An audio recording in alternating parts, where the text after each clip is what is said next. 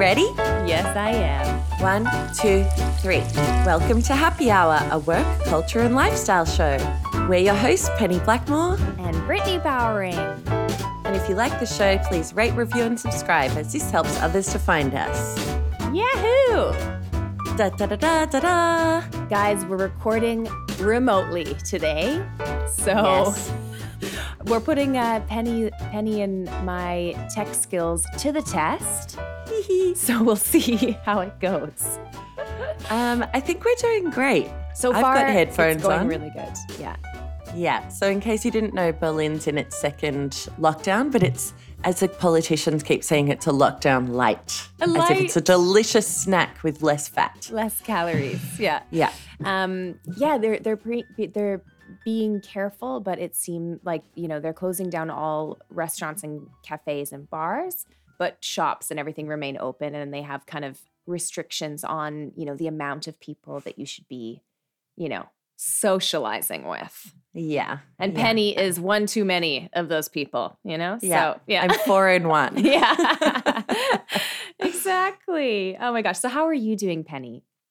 I'm great. I feel like the world's got a new president. Do you feel that way? Yeah, I do. Yeah. Is that wrong? No, I think that's absolutely right. Yeah. Okay, good. Yeah. An American friend was asking me the other day why, she was just like, so I'm just interested, from an international perspective, why are so many other countries interested? And I was like, oh, okay. So I'm going to explain that. I've been thinking I'm going to explain that on the podcast. So number one, America is the richest country in the world and the most powerful country in the world geopolitically. So Are they the richest though? pretty much, yeah. I think so. Let me quickly look that up. But they're the most powerful for sure. Yeah, I would say power-wise, definitely. But I would have thought Saudi Arabia or something would have been the richest. That's interesting, actually. Let me look. Qatar. Yeah, okay, I was wrong. I think it's per capita. But in terms of power, they're the richest. Most powerful. Sorry, it's 8:30 in the morning on a Monday, so. We might say some things that don't make any sense, all right? So I think what happens is the US has a lot of influence over the rest of the world, and it kind of gives them permission to, gives other leaders permission to behave badly and follow their lead if they're not doing the right thing. So, yeah, and also Australia is just like a mini America. It's it very much follows the lead of the US and. Yeah. So, I mean, there's so many reasons why it's important, but and also finally climate change. Sorry. If the US isn't doing the right thing with climate change, then we're going to be fucked. So Absolutely. I mean, there's so many friggin' people in that country. I mean, if you think about it, the US has influenced the entire world for a very, very long time in terms of even just media and entertainment, and just everything revolves around the US. It's this even here in Germany, when you speak to people who grew up here, the US is this very special place where it's everyone wants to travel there and visit and see all these things that they grew up basically watching, So it's it's fascinating actually. And also there's just so much. I think the reason that a lot of people care is that about this election specifically, because I would say way more people cared about this election than any election before, or at least in my 100%. lifetime. And I mean, except maybe Obama. But this was much more passionate. This was more passionate, I think, honestly. I think it was more gripping. I wasn't watching, when Obama was getting elected, I wasn't refreshing my phone for updates on if the president, if who's the new president, So, I think it's just that everyone's so flippin' sick of hearing from this idiot, this mean, manipulative, childish man who I think it really ruined everybody's idea of what it means to be what it takes to be successful and powerful and the president. Because now if that loser can be the president, I think it just I think it really for a lot of people, it just blew up what they knew to be true, Yeah. Yeah. And I think it's also had a really critical, when you say true, it's had a really critical and and damaging effect on the truth, like how we understand the truth. So cheers to that. I'm so glad it's over. Oh, me too. So glad. So glad. Yeah. Yeah. How are you, Britt? Oh, I'm also doing good. I think that you're absolutely right. There's been a bit of like a rebirth. I think everybody's feeling like, tomorrow's a new day, or today is a new day. Sunday was a new day. Anyway, whatever the date was when it came out. Another thing, I moved house. Oh, so yeah. I've got a whole bunch of new days coming up, And I have to say, I am very excited about. So when I grew up, I always moved a lot. I moved between houses like constantly. We were always moving. And I loved it because it was always like this fresh new place. And it was always like it was just a really nice way to like every now and again kind of restart, and you clear out all of your old junk and you just kind of start fresh. But since living in Germany, I haven't moved houses in like over 7 years. Whoa. Which is crazy. I lived in that place for like 7 years. Yeah. Which is that's longer than I've lived anywhere. I know, me too. That was the longest I'd ever lived in a house. So when moving to this new place, it's just been so great. Like I know people say change is good and everybody knows that, but change is so good. Like it just is. Especially during a pandemic. Oh, God, yes. Where we've just been inside all the time. Britt was like, should I be doing this right now? And I'm like, 100,000,000% yes. Yeah. Actually, it worked out perfectly because the day we moved was the day that we went into this lockdown light. So it was kind of perfect. So it's like, oh, good. Okay, we can just focus on getting our new house kind of set up and stuff. So it's really exciting. It's fun.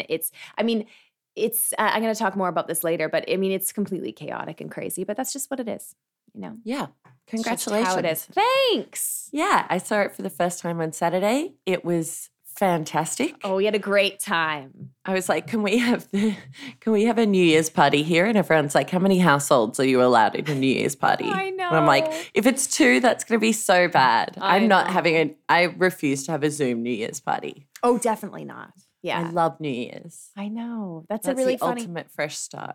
It's a funny thing that like I think you're the first person I've ever met who really loves New Year's. Like the first Really? friend that I've had who loves it. Yeah, everybody else I feel like is on this wavelength of like, oh, it's so overrated. It's like there's all this buildup and then it's always a letdown and that kind of thing. That's how I feel. Although I just don't put a lot of pressure on it anymore because I just don't really. I'm like, it's not worth it. I don't put pressure on it either. I just make sure that it's a time when I'm in a place with a big group of my friends, and we have a big party and we scream and set fireworks off and light things on fire. Oh, sure. Like terrorize neighborhoods. Yeah. Jokes. We don't do any of that. We just like drink lots of champagne and then put fireworks off. And I'm like, good riddance last year. Exactly. Or whatever. Yeah. I'll be very curious to know whether like what New Year's will be like in Berlin this year, because usually it's just this insane night where fireworks are going off literally the entire evening and like on the streets. And like every year there are several people who get hit by fireworks and get, So I have really strong opinions on this. Yeah. I think because people can't go anywhere, so every single person in the world who lives in Berlin is going to be in Berlin, and fireworks are socially distanced. Oh my God. I reckon it's going to be like 10 times what it usually is. Holy shit. I reckon they're going to sell out of fireworks. I think it's going to be like, this is really politically incorrect, but when I first moved here, I was like, whoa, it's like Aleppo. Like it was just apocalyptic. God, yeah, it really does feel that because you're also hearing them go off constantly and seeing it's just like flashes. Like it does feel very scary the first time you experience it. And it happens like days before New Year's as well, especially if you live in Neukölln. Oh, like that's where all the teenagers are just like, I'm just going to buy. And do you know what's really cute actually? I had a supermarket near my house when I was living near Neukölln, which is a neighborhood in Berlin. And you would never see teenagers in the supermarket normally, but then during like the 1 week leading up to New Year's, you'd see teenagers in the supermarket buying all these fireworks and then literally just walking out the front of the supermarket and setting them off. Yeah. They didn't even like take them to a park or something. They were just like, wow. We're ready. Yeah, they got too excited. So cute. Yeah. Yeah. That's so cute. Oh my God. Well, let's see. Let's see what this year brings, you know? New Year. Can't wait. Yeah. It's such a shame that 2020 was like the start of a new decade and it is such a dud. I know, right? It was a dud on so many levels. We should just call it a scrap and start 2020 again, you know? Actually, I wouldn't be against that. Yeah. What about it? Everybody Why gains not? a year. I mean, basically we lost a year, so we deserve to like get that year back. Oh you know? my God, yeah. And I can turn 36 again. Exactly. And you can turn 30. How old were you? 33? 32. 32. Okay. Yeah. You can turn 32 again. That would be great because we didn't even really get a birthday. We had shitty birthdays. Yeah. Yeah. Well, not shitty, but just very small. It's so and funny me 'cause, and like, Brittany are everybody very had- big people. Everybody had bad birthdays though. It was so funny at the beginning because mine happened right at the beginning in March. So it was like, you know, I was like, oh, this is so unfair. You know, like, I mean, I obviously, you know, I came around to it and it was fine. And, you know, you have to try to not be selfish, which is hard sometimes.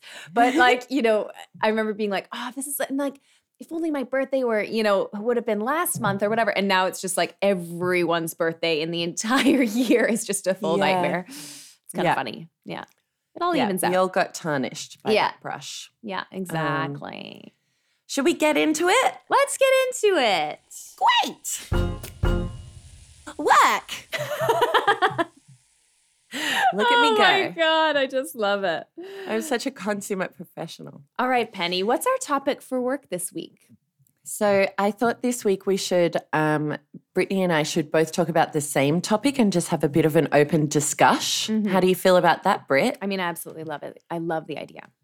Great. So the topic, and I'll get into why this came to mind, but the topic is putting creative work out there, etc. Etc. Yeah. Etc. Love it. So as you probably know, Brittany and I put quite a lot of stuff out there on the internet. We've got this podcast. We've got Brittany's amazing Instagram profile. I do some writing. I've got my newsletter. And it's kind of like basically what I wanted to talk about is the fact that it's a very vulnerable process actually. And it does tend to open you up to a lot of criticism and feedback and stuff that maybe you didn't really ask for. Yeah. And so we thought we'd just sort of try and talk about the impact of that and how we sort of approach that process. Yeah, I think it's an interesting thing because I think a lot of people who listen to this podcast are also creative people and who are also putting their work out there. I think there's very few people who aren't putting work out in some way and getting other people to look at it or, you know, to consume it in some form or fashion. And it's a really weird thing because it's the vulnerability that it takes to put something out that you've made, put, you know, your heart and soul into and really, you know, given it your all. It takes a lot of courage and it's a really, it's a strange feeling the first time. I remember the first time like I wrote an article and published it on Medium. And this is like 8 years ago when Medium was the first thing. I remember how terrified I was putting out this like little article that was about, it wasn't even like, it was just it was almost like a comedy writing thing, you know? So it wasn't even like some big opinion piece or something like that. But I was so nervous because, you know, it's like you have all these feelings of like, what are people going to think of me? Are they going to think that I think that I have some, you know, grandiose sense of self and like, what do I have to say? Why would I put something out? And I think for creative people, a lot of them are quite sensitive as well. And people in general are just sensitive. So it's a strange feeling putting something out there. And I always have these conversations with people where they're really, really nervous about, putting things out on social media or, you know, trying to build any kind of a profile. And I get it because I totally, totally get it. It's a terrifying thing. And the reason is we're all scared about what other people are going to think. I totally agree. It's scary, but then also I think like I've become a lot less scared about it because of the volume of stuff I put out there. So like, once you sort of get into the habit of being like, okay, yeah, I'm doing a podcast every week. Yeah. And I think that, and interestingly with the podcast, like we prepare for it, right? So we write notes, we do a bit of research, we have a little chat with each other to see like what we're going to talk about and how we're going to put it together. But at the same time, like it's a podcast that we don't make any money from. Like it's almost a hobby at this point. We really enjoy it, but we don't we have full-time jobs. So we don't necessarily always have like loads of time to prepare for it. And I was talking to a friend the other day and he was kind of like, well, how do you prepare for the show? And I could tell he was about to say like, you could prepare more. And I was like, it's interesting because I listen to a lot of podcasts where I'm like, it's clear that they didn't like, they might be talking about some important issue and it's clear that they did prepare, they did think it through, but actually if you were going to talk about literally every single angle on an issue, if you were going to cover off every part of the topic, you'd be on that podcast all day. Like lots of topics have complexity. So you can't necessarily talk about everything and do it in the greatest detail. And I thought that was interesting because I was like, actually, when I used to write stuff for publications, I'd go through it and I'd be like, if I was going to comment on this article and I was an asshole, what would I say?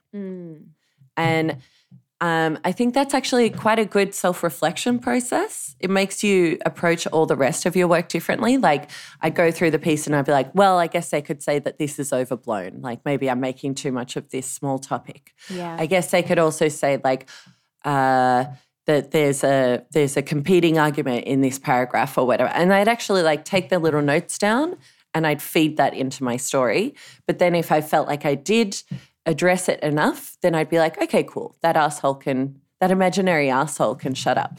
That is really interesting that you do that because that is something that I don't really do that. And maybe I used to go through, and I think it's different obviously because you're writing pieces of, you know what I mean? Like you're writing maybe opinion articles or something with a little bit more juice and depth. Whereas I'll be putting things out that are quite short and snappy. So what I think, like I don't usually consider what people could say negatively about this. Unless I feel like it's a topic where I'm like, ooh, like this is a sensitive issue. So then I would kind of think more about it. But it is interesting how with all of the stuff people are putting out these days, like just everybody's just like throwing it out. It's sort of like, it feels like an invitation. Like when you put something out in the world, it does feel like there's this open invitation for people to then criticize it. Mm-hmm. Like that's just like this thing that's developed with the internet and commenting and all these things, right? It's like you're trying to start conversations, but a lot of the time it's just negative feedback that you're getting. Yeah.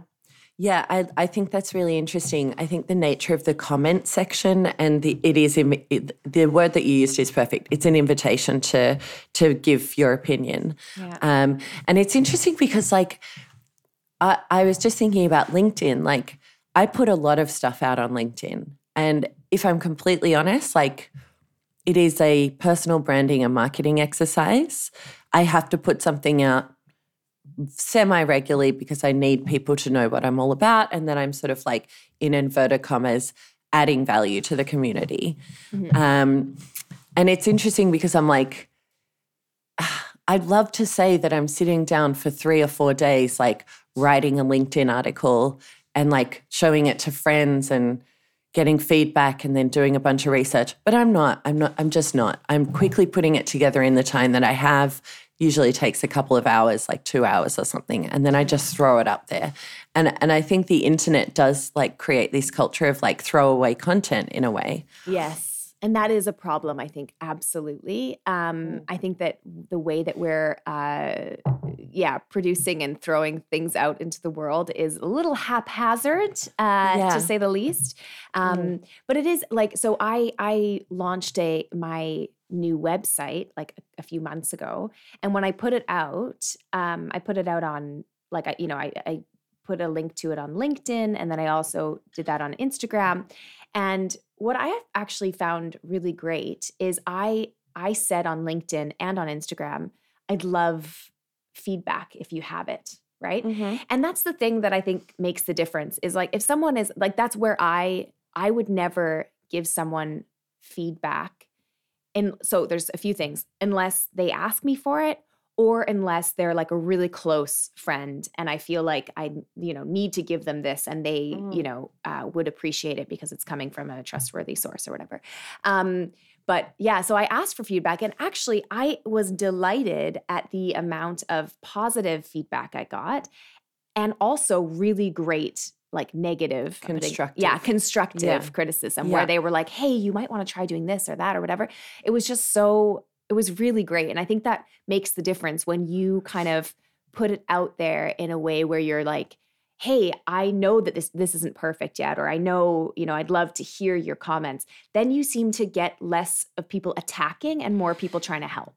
But also, don't you think that it's the nature of a website? Like it's so much harder to change a website and to make a website in the first place that they're probably like, I'm not going to tear this to shreds. You've clearly spent hours on it. But when it comes to like an Instagram post or a LinkedIn article or something like that, like they're like, oh, well, you can go back in and you can edit it in 3 words. You can delete that phrase or whatever. You can add more detail. That's true. Or you can add an addendum. Addendum? How do you say that word? What's anyway. That?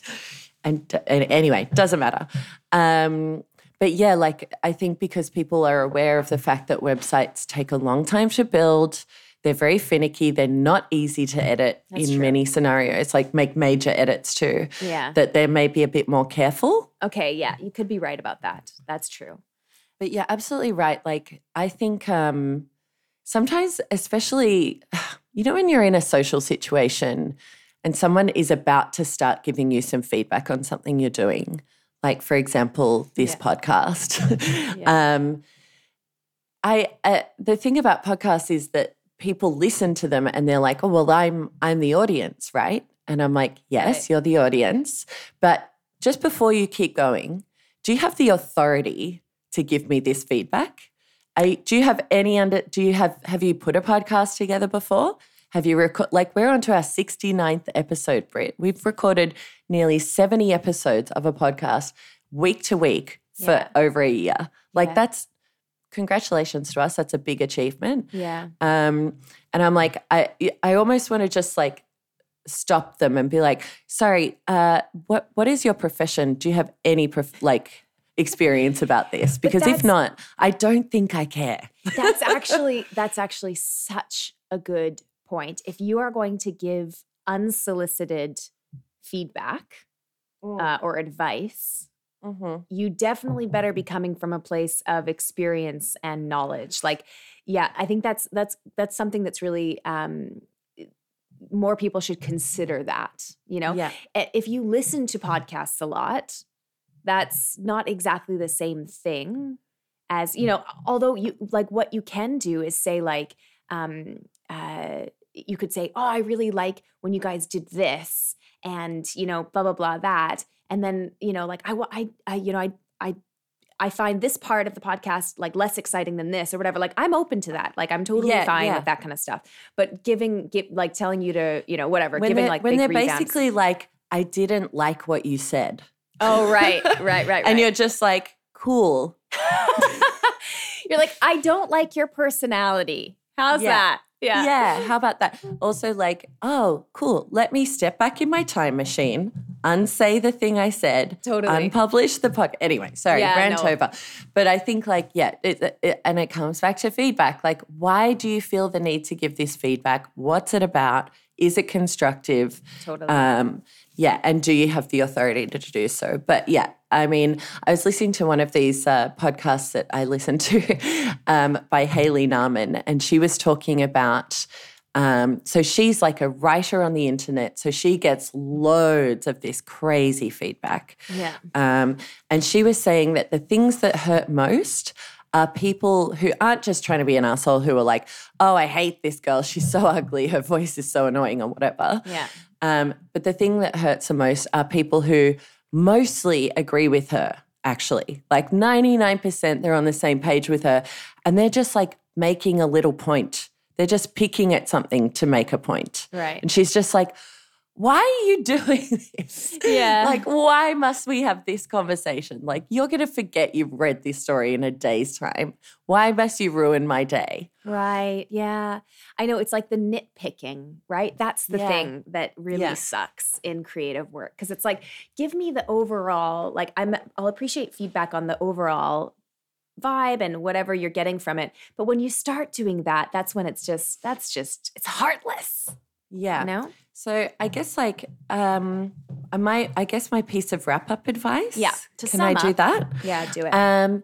Is that like if you're doing any kind of creative work, I would try the imaginary arsehole technique, which is just sort of like stepping away from the work for an hour or so, coming back to it and being like, if I was an asshole, what would I say? Yeah. And then just writing it down, maybe going through it and deciding whether that has any relevance to your overarching goal for the piece. Mm-hmm. And also just like you do have to block out the shits given about random people that you've never met before to some extent. Totally. And if you're going to give advice, just remember, or advice or negative feedback or constructive feedback, just remember that like, you know, it should be coming from a place of expertise at the very least. Yeah. Would you walk up to someone on the street and say it to their face? Right. In that case, you probably shouldn't say it. That's exactly the test you want to do. Very good. Yeah. Whoop, whoop. Culture. Here we are. Why don't you lead us in, Britt? I'd absolutely love to. Thanks. So this is maybe not going to be a very earth-shattering culture topic, but can't wait. I read this article on the BBC, which was just this man talking about why Trump lost. So I think the article was literally called "Why Trump Lost."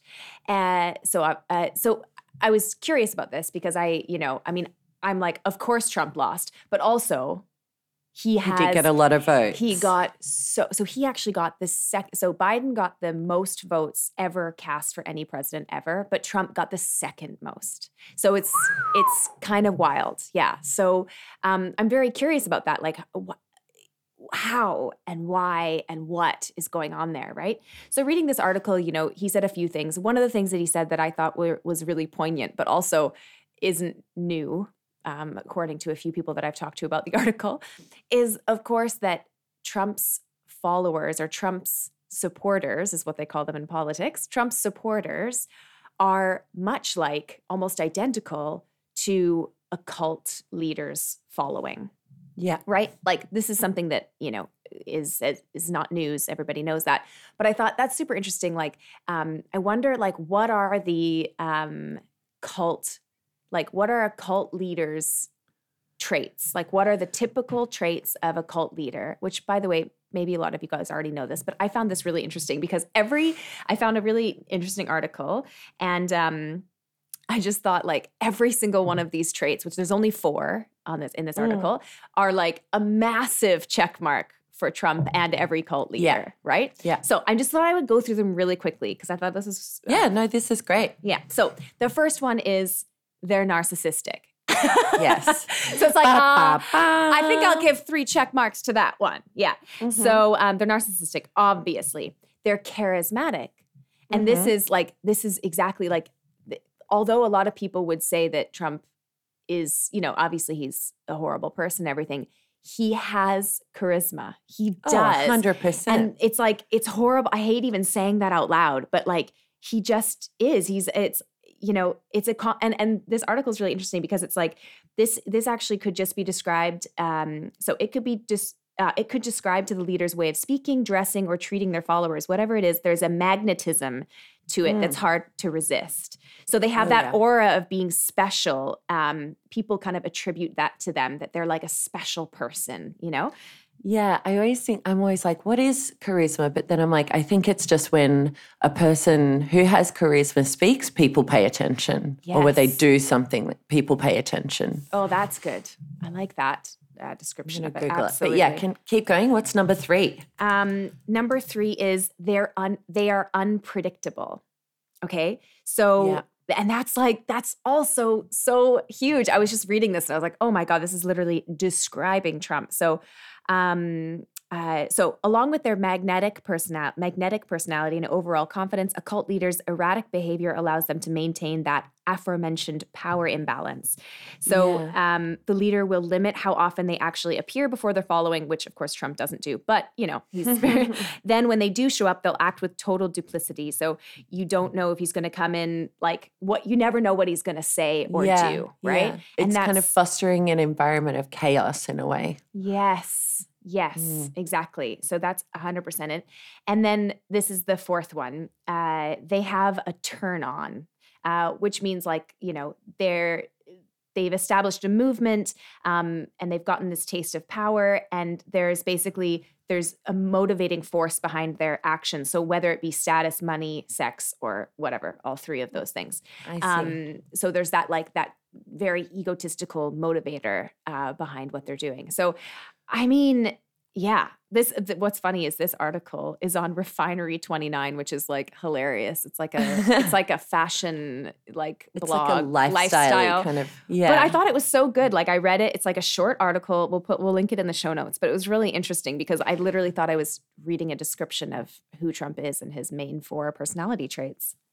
Yeah, so interesting. I mean, I feel like one part of me is we should break down everything Trump's done from a marketing and branding and persona perspective and see what we can use from that. And then I'm but we don't want to use any of those tactics. They're bad things, to lie to people, to manipulate them, to create chaos, to undermine the truth. It's not something. But I did, a friend of mine used to be part of a church called Hillsong, which is Justin Bieber's a member. It's a big culty church. Justin Bieber's a member? Oh my God, how do you not know this? He's a heavy, him and Hailey Bieber bonded over their love of God. What? No offense to Christians, but that's embarrassing. I don't listen, I wish I was a Christian, but I'm just way too cynical. Yeah. Anyway, side note. So Hillsong it originated in Australia. Fun fact. It's an Australian export. Thanks. No problem, everyone. And my friend wrote a really great story on what Hillsong does in terms of building community and how brands can learn from building community the way that Hillsong do. And it was really, really clever. And I think a lot of cults actually have a few sort of little bits and pieces that you can learn from, because at the end of the day, the reason cults work and the reason Donald Trump works is because people are desperate for connection and community and leadership. Yes.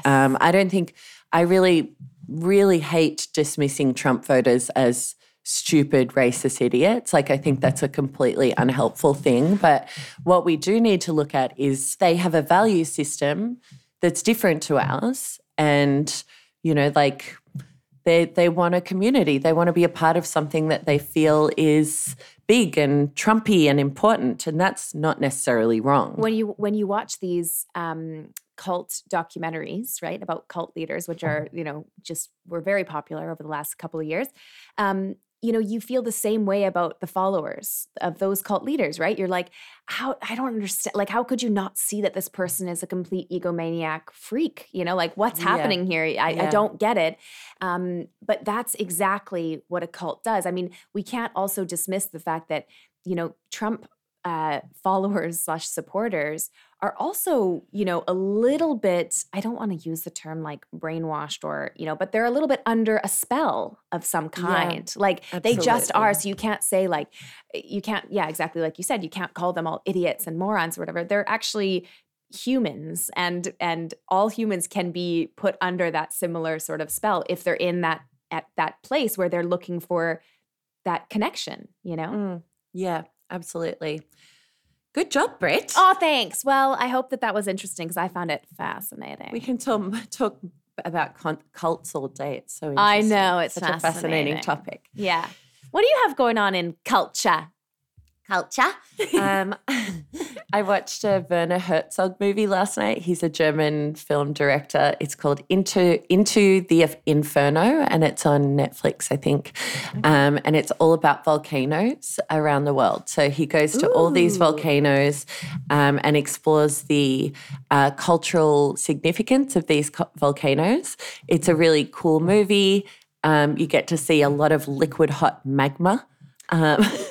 Which is very, very satisfying to see that, isn't it? It's so satisfying. It's like there's something very compelling about it. And I'd love to know what the psychology is around that. Like just staring, like every time he cut away from the lava, I was like, oh, like I was like, no, I was watching that. I wanted to see what happened. It was very weird. I was very fascinated by that. It must have been kind of a trance thing. I think it is. Like, I think there's something primal in our brains that's like, look at that. Maybe it's a hypnotic thing because in a lot of dangerous situations, people like, you know the phrase deer in the headlights? Mm-hmm. The deer will just lock on the object that's coming right towards them. Yeah. And one of the interesting things in the movie was like there were all these volcanologists and they were standing like on the edge of the volcano. And they were giving the film director like a lesson in how to cope if what to do if there's an explosion. And they're like, the worst thing that you can do is turn around and run. The best thing that you can do is look directly at the lava. It's going to throw up bombs. So the lava actually like explodes into the sky. It'll throw up bombs and you have to look for the bombs and step out of the way. Basically, because they're just going to be coming down all the time. So it was fascinating. I really love Werner Herzog as a director. He does this sort of like handheld style of cinematography, which isn't for everyone, but also he's got a famously like excellent way of speaking. He's got this like very slow voice where he explains things and he just makes everything sound more profound. Yeah. His other films that I've seen are Into the Abyss, which is so sad. I probably don't recommend it because it's so depressing, but it's about people on death row in the US. And then Grizzly Man, which is about this guy who, I don't know if you've heard of this, but this guy who like lived with bears essentially in Canada or the northern. I've heard about this. You would know this one. Yeah. And then they found the footage, like the audio footage of him finally being eaten by a grizzly bear. Oh. And I remember watching it and so like his wife, Werner Herzog gave the footage, the audio clip to his wife and he was like, I don't think you should listen to this because it is very bad. And she was just like, okay, I'm going to take that lead. Yeah. And I like, you know, that sick part of yourself where you're like, I'm going to look that up on the internet. And then everyone around is like, don't do it. Yeah. What are you doing? Stop that now. Yeah. Anyway, That's I funny. thought I'd recommend Old Werner. Love that. And I'll put a really funny letter in the show notes. So basically, Werner Herzog wrote a letter to his maid and it was somehow became public. And it's very funny. So I'm going to put that in the show notes. Ooh, I'd love to read that. That sounds great. Lifestyle. All right, Penny, you take it away at the lifestyle. Okay, I have a question for you, Britt. Oof, I'm excited. What do you want to know? On the spot. So this doesn't actually apply to me at this point in time because my boyfriend doesn't make art. But let's say you start dating someone and you don't like their art. What do you do? So you don't like the art that they make. Correct. Yeah. Oof. Like, or their writing or something like that. What do you do? Okay, this would be a big, so it will depend. So if their art is like who they are, you know, like as in if they are an artist by trade and that's how they make their money and everything's kind of focused around that. And I really, really don't like it or can't appreciate it or whatever. I don't think I could be with this person. Oh, that's to be how honest. I feel. Yeah, like I think there's going to be a disconnect there somewhere along the line. Something's not matching up. You know, I don't think so. So if I was thinking about this in great detail because I was like, so for a little while I dated a guy who writes. Mhm. And so right away, like on the second date, I was like, I'm going to need to see some of your work. Yeah. Honestly, like, because I was like, I do not want to get into a relationship with someone who is showing me their work and it's bad and I hate it and I think it's embarrassing. Yeah. And I have to like make something up. So right away I was like, show me your work. And then he showed it to me and it was really good. Yeah. And I was like, you're extremely talented, probably more talented than me. And therefore I also can't date you. Jokes. You're cast Jokes. out. Yeah. Jokes. I didn't really do that, but it was really good. And I was like, okay, we can continue. That is really funny. I think that's also I think it's important that, I mean, maybe not necessarily that you like really love, like let's say you're dating a painter, but maybe you're like, oh, that's not really like I don't want to hang that in my house, but I really appreciate it and I can see that they're brilliant. You can see that it's good. Yes. That's at least different. It has the bones of something good. Yes, totally. And then I think you can, because you can appreciate it, I think you can grow a little bit of you can grow to like it a little bit. Maybe not that you're like hanging these paintings up in your house everywhere, but you can grow to really like, to love that person and their art as a thing, And then if I'm dating someone and if I, and they're like, they just do art on the side or something, or it's like a little passion project hobby thing, then I don't think it matters very much. It doesn't matter. Okay, cool. Yeah, because I was thinking like, let's say just completely hypothetically, like I start dating a guy and he is like making paintings and selling them and that's his main source of income and he's going pretty well. Mm-hmm.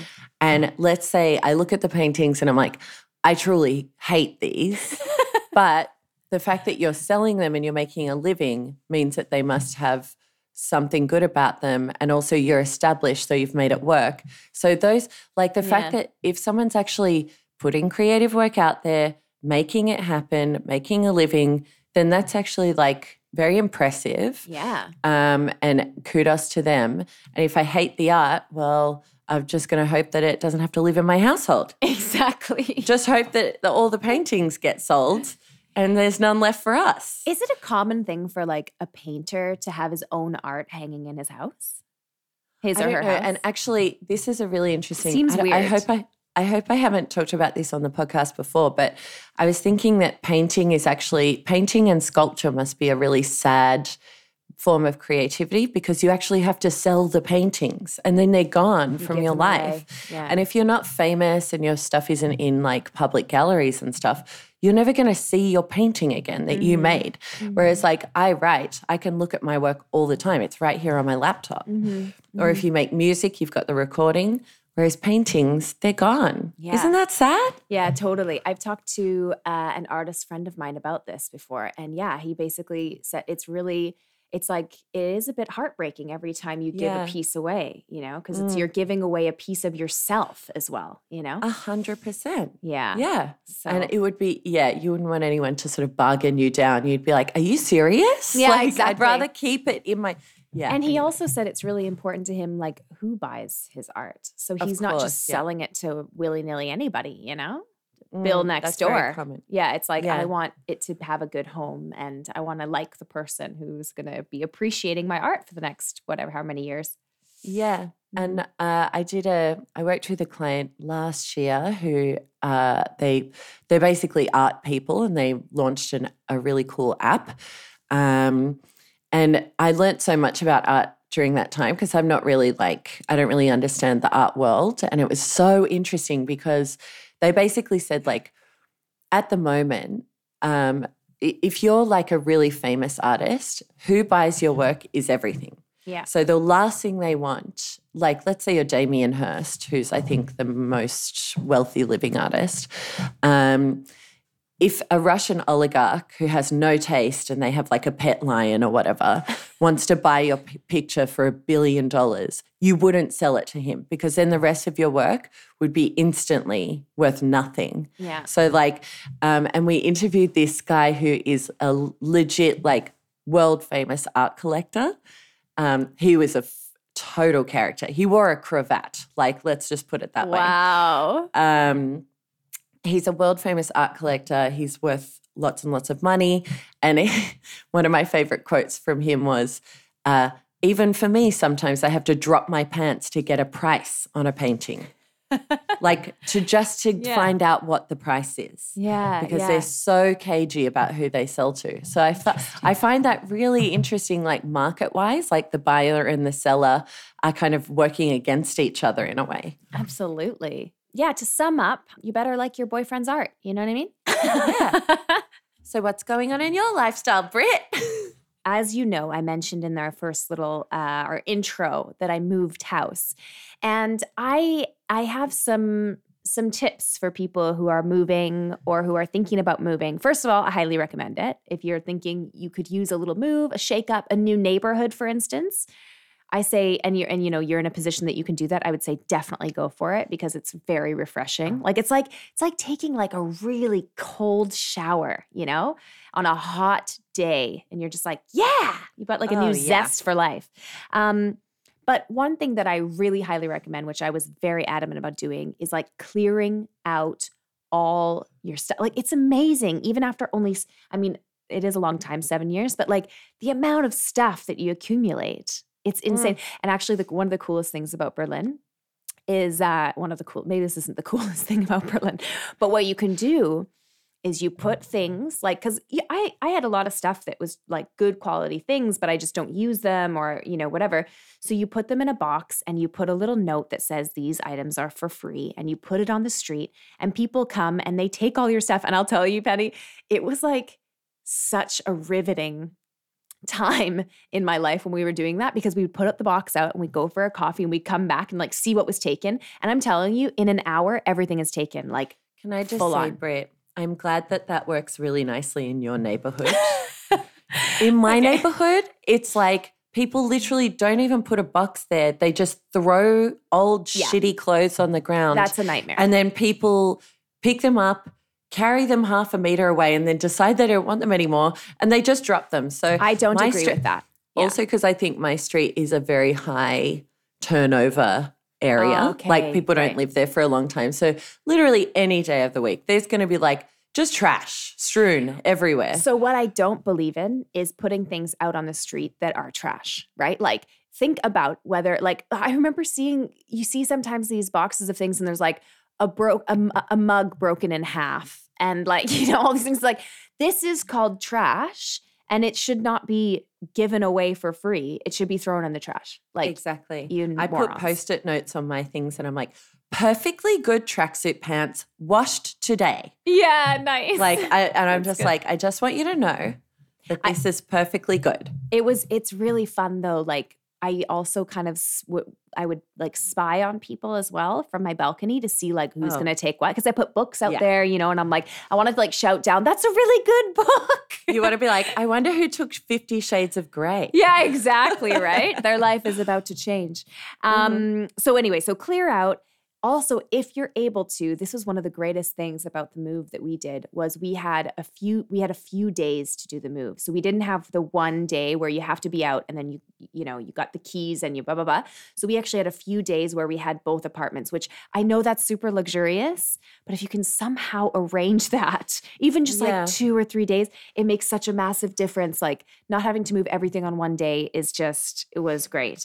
And then also, sorry, go on. No. I was just going to say with the clearing out, estimate way more time than you think you're going to need because like the amount of times I've like pulled out all the shoe boxes out from under my bed and I'm like, oh my God, look at this photo of Brittany from 2020. And you get all sentimental and then you're trying to organize it because I feel like there's so much stuff you're like, what do I do with this? Because I don't want to, like I have this mini stapler, right? This is a perfect example.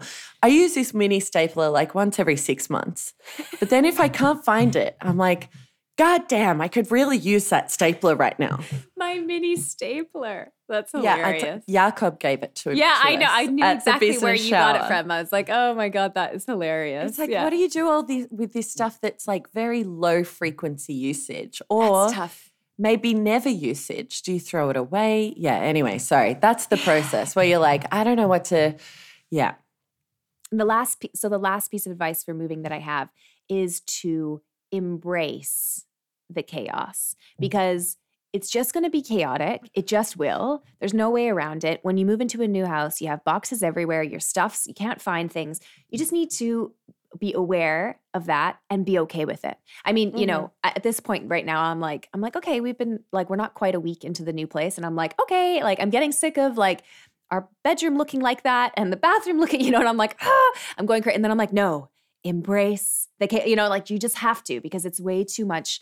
It's too crazy. If you have a job and, you know, and you still want to be like a normal person, you need to live in a bit of chaos for a little while.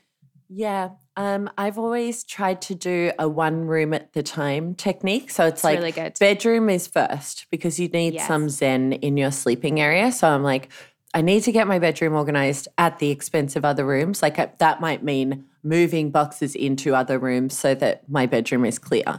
But I just need one space that has a bit of zen so that I can escape there for a while. Yeah. I mean, my house is all just one huge room, so. One big room. One big room with no doors. Yeah. Penny's just frolicking around. Just frolicking. Oh, I'm so happy about your new place, Brit. Yes, I'm really happy about it too. And I'm going to try to get more stuff set up. So next week, maybe I'll have an update. But it's pretty chaotic over here right now. Great tips. Thanks. Oh, and what about your last tip, which is to make sure Jamie is helping with the move. Oh my God. So I have this friend. This is so funny. Oh gosh. Well, we have this friend and she's moved a lot and she's also helped people move a lot. So she offered to help us move and I was like, yes, please. And she came over, but I actually didn't realize what a huge help she was going to be because she literally like single-handedly organized and like basically played a massive game of Tetris, yeah. With our friggin' moving truck.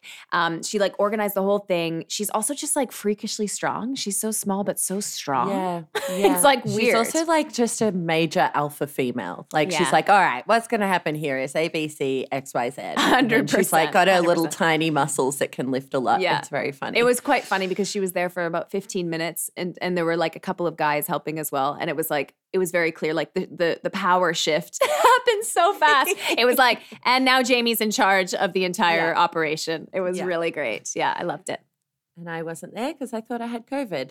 That's okay, true, goodbye. but you didn't. Yay! Yay! Oh God, right? Love that. It's like, do you have a cold? Do you have the flu? Do you have COVID? It's all a big guessing game. It's all on the table. I'll tell you, craziness.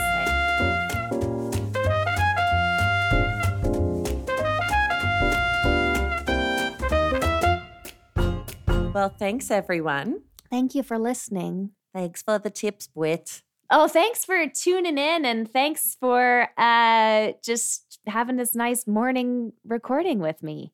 Yeah, it's a really interesting way to start the week. I think I like it. Yeah, it's interesting. Yeah. The jury's out on my side, whether I like this or more of an evening pod record. Right, okay. But I'll let you know. I can tell. You're like, I don't know if I like this at all. I'd prefer a cocktail. Exactly. With my recording. Exactly. Okay, well, thanks everybody. And don't be a dick. Yes. Don't do that. Bye. Okay, bye. Oh, lovely. Okay.